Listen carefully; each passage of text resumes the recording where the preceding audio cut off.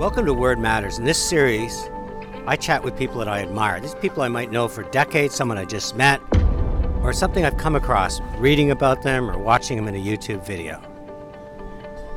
What I do is I ask them what word matters most to them. And why I do that is I want to find out how that word has influenced their life, their career, and how they're giving back their intellectual and emotional capital.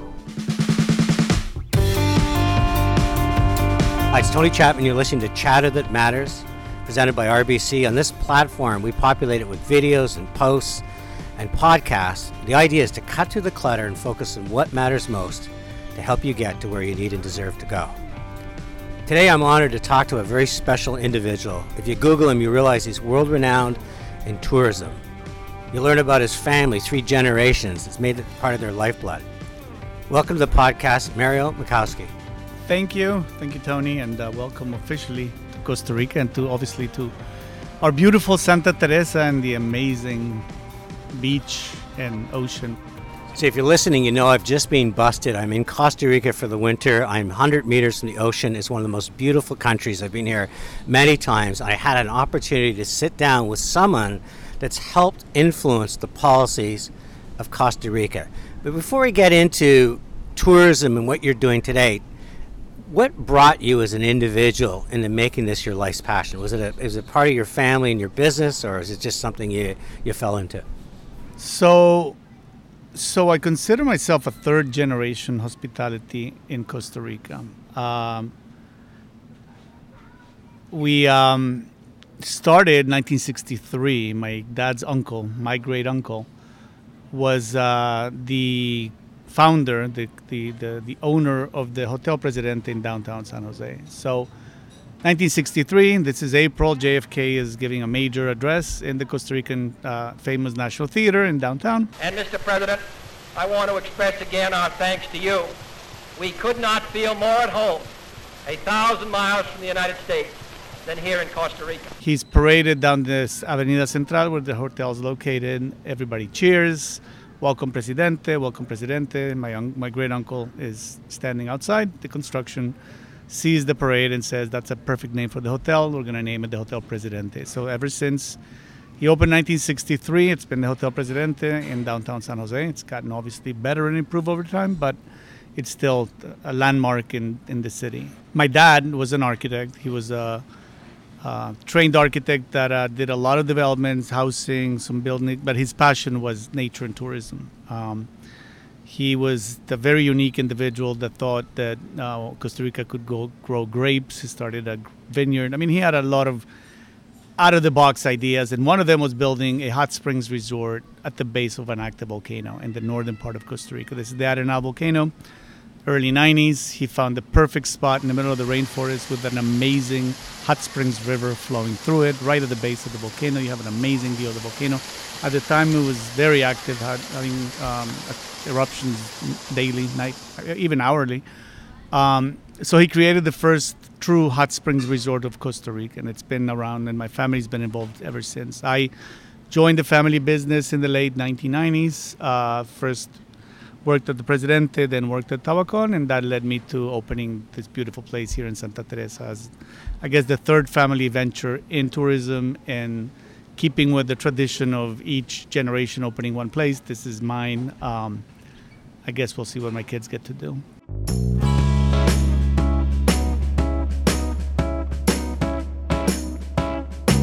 But you left Costa Rica to get educated. From what I understand, you at University of Pennsylvania, then you went Columbia. Was the idea to sort of expand your learning and bring some of that thinking back to Costa Rica? Well, that's a great question. I was lucky enough to be able to first go to the University of Pennsylvania, and I was a trained biomedical engineer.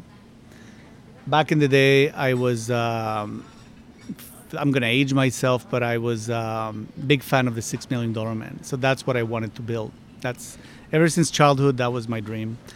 So I got the degree at Penn. After a few years, after I graduated, I came back. I worked with my family business in construction for a few years. Then went to Columbia University. Got my MBA. One of those lucky things, I took a marketing class. I was not expecting to like it or to be good at it. I fell in love with it. I thought that was fantastic.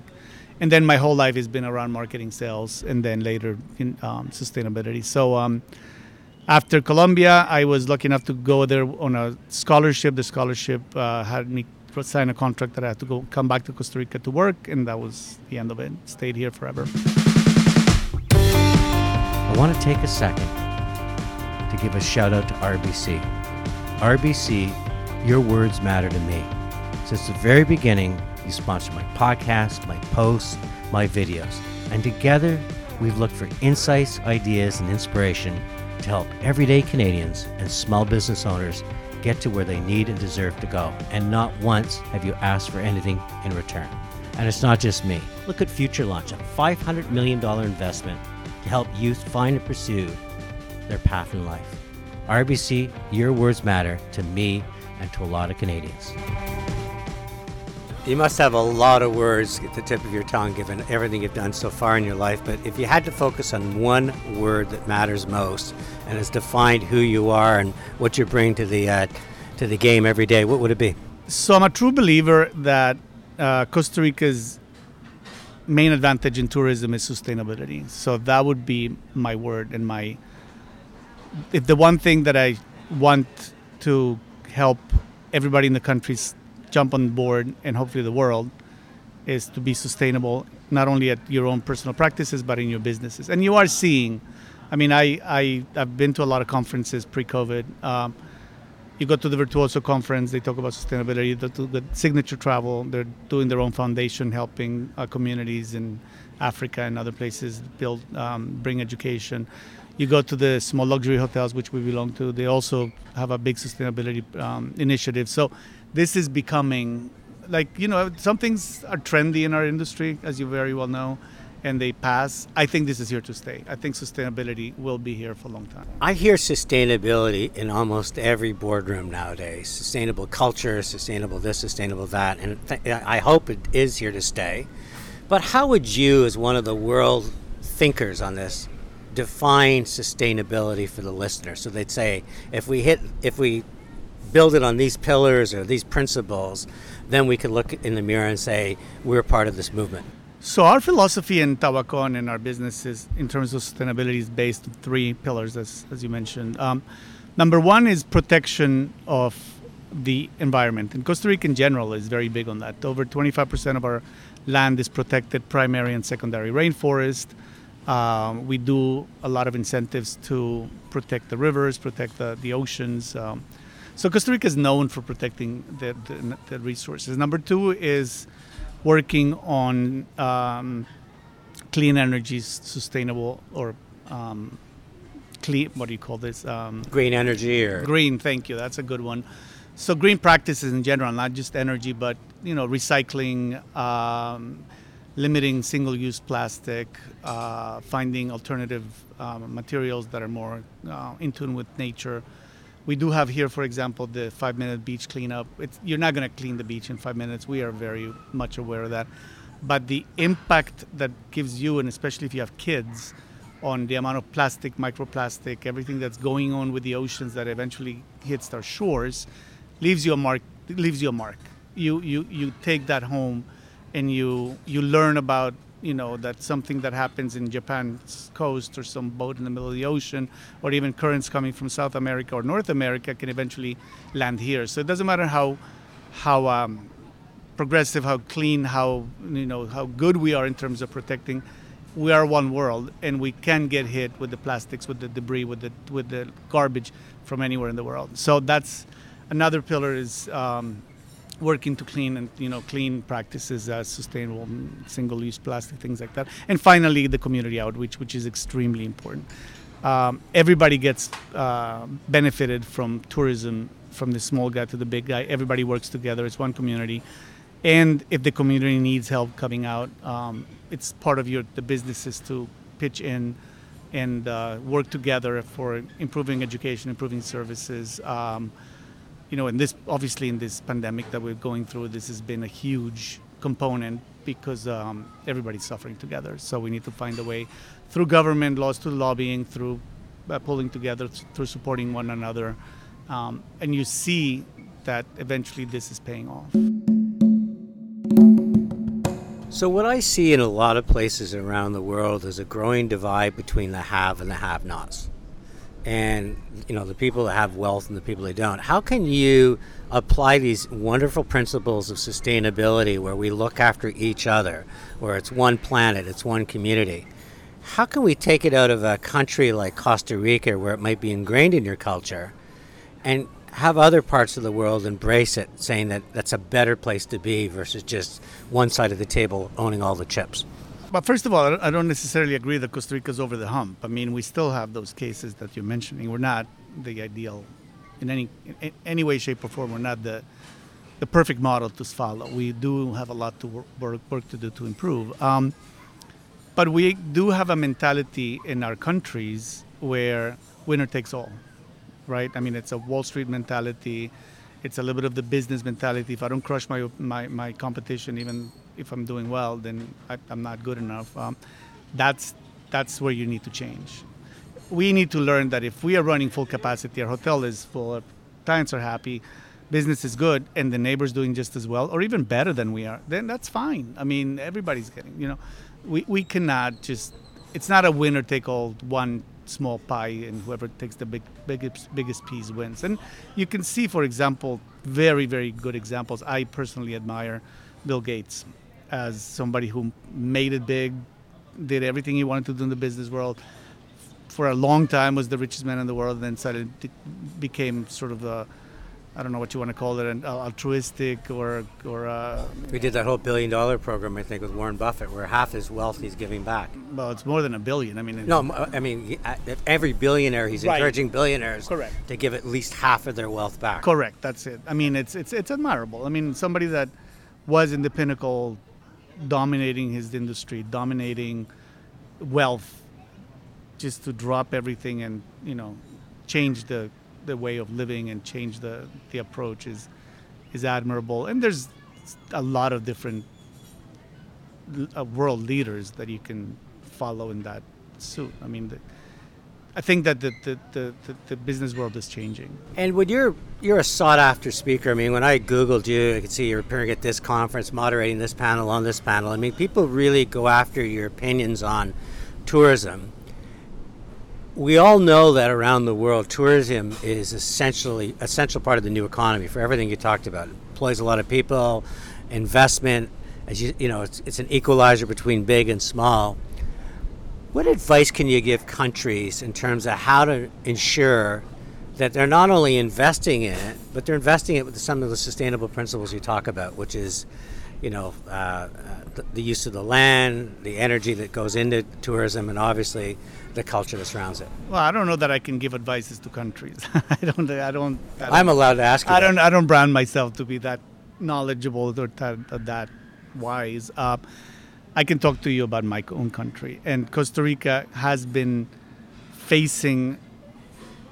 we've faced a philosophical debate on the best model to develop. Because if you've been around the country, you've seen some of our sort of more typical resort areas where you have the big all-inclusives, there's golf courses, there's big marinas, there's that type of development. It does exist in Costa Rica. And then you have the rest of the country, which is more of the small hotels, working together in a community, in a town like this one in Santa Teresa, where our guests, 50%, 60%, go into town for dinner, eat in the restaurants, they hire the surf shop, they go on a tour to the reserve.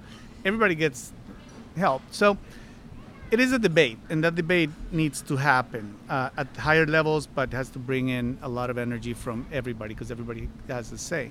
On the one hand, you have the president of the country loving to open the newest Four Seasons and the newest Six Senses or whatever is going to come, because that politically looks good. But he's never going to come in and open a 25-room hotel in the middle of nowhere that maybe has $100 a night average rate. Doesn't look that glamorous, right? That's got to change. That we need the support to say, okay, it is great to have your own little successful 25-room hotel and hopefully grow it. It is okay to have your Costa Rican restaurant in the middle of town, and hopefully you'll do fantastic. It is an amazing success that you're able to establish that business, grow it, give employment to other people, buy from the local producer, and then the chain, the whole sort of linkage starts happening, and and that permeates to the grower, the egg producer, and the farmer, and the tour guide, and the transportation guide, and then everybody's happy. And then you have social stability, and you have more economic. I know a guy, and this is another guy I admire in Costa Rica. He arrived in the volcano area about a little less than 20 years ago, 15 years ago. He was a certified guide, arrived with his backpack, all his clothes in his back, literally. Young guy. Started a tour operation company. Pre-COVID, he was hiring 150 people, had 25 vans. He had offices in 3 parts of Costa Rica. Big entrepreneur. He went and bought a hotel. He bought a restaurant in town. He has a lot of different establishments. It's a success story. He started with the clothes on his back in a guiding or a certified guide degree from the local nature school. Guys like that make Costa Rica tourism. It's not the big $100 million investment that you come with a fund from New York and then you open a big luxury hotel. That's welcome, but that's not what we are. You know that, and you know that also because you're a branding expert. But I'll give you an example. I just wrote a post about Venice, and when I first went to Venice, I loved going down the little alleyways. There was the map maker, the antique books. There's these little shops that were almost frozen in time. They're so wonderful. 10 years later, I go back, and that's Burberry and Gucci, and it looks like every other high street in the world. Yeah. And the problem is that inside, the people in Venice must have said, this is wrong, but they move it out an inch, they move it out an inch, they move it out an inch. Next thing you know, it just looks like a tourist operation. How do you contain the appetite for the ribbon cutting that says we just brought another 4 seasons in, and we're going to build another golf course, which makes you just become like every other part of the world that offers a great climate and ocean, to continue to build up this brand in Costa Rica, which is, as you said, that's spiritual, that pura vida, that's local, that you can immerse yourself. As people say, when they come here, they almost leave a piece of their heart when they leave. So how do you keep that going and win that debate, knowing that maybe history's against you, capitalism's against you? I mean, don't get me wrong. I'm not anti-capitalist. I mean, I believe in capitalism. I just don't believe in sort of extreme aggressive measures where, back to the winner takes all. That I don't. But it's about education of the traveler, and you Canadians, and not because you're sitting here, but you guys are much better than most of the world. Especially, you believe in nature, you believe in sustainability, clean energies. We do have the Canadians that love the all-inclusive and stay at the beach and the big resorts, but most of the Canadians come to Costa Rica come to appreciate nature and appreciate what we offer. So it's attracting the right type of tourists, the right type of visitor that's going to appreciate what we offer. I do have, for example, as I go around visiting travel agents and going to all the conferences, I do ask a lot of agents that have maybe never been here, or maybe they have, and their knowledge of the country is limited, and that's what they can sell because that's what they're familiar with. So you need to bring the influencers, and I don't mean the Kardashians of the world. I'm talking about the travel agents that recommend tours, talking about the people that can actually make a difference and show them what we're all about, and educate them on what Costa Rica is. And that's one of my missions. So once you bring them to the volcano, to Tortuguero, to the cloud forest, to the beach towns, away from the big resorts, you open their eyes and say, okay, I have something else I can offer my clients who are afraid to go to an unbranded or unflagged hotel because they don't know what they're going to get to. So educating the advisor, creating the image of the country, attracting the right tourist is how you're going to get to developing. Because if you bring in that tourist, then we'll supply the services that tourist is looking for. We're chatting with Mario Mikowski. He's world-renowned on tourism. His heart is in Costa Rica. And what I'm taking away from this today is, first and foremost, it comes down to the very inner part of marketing. Know who your customer is and why you matter. Stay true to your brand. Stay true to who you are. Don't be afraid of capitalism, but at the same time understand that it's a long game. That if you're going to build a brand that's renowned, that's talked about, that people want to continue to come back, that people think about when they've returned home. You build a brand like they're building it in Costa Rica. Mario, thank you so much for joining Chatter That Matters. Thank you for the opportunity. It's a pleasure having you here. And I know you're going to be around, so hopefully we'll see you again. You've been listening to Chatter That Matters. Download Chatter That Matters wherever you get your podcast, or follow me at chatterthatmatters.ca or on Twitter at @TonyChapman. Let's chat soon.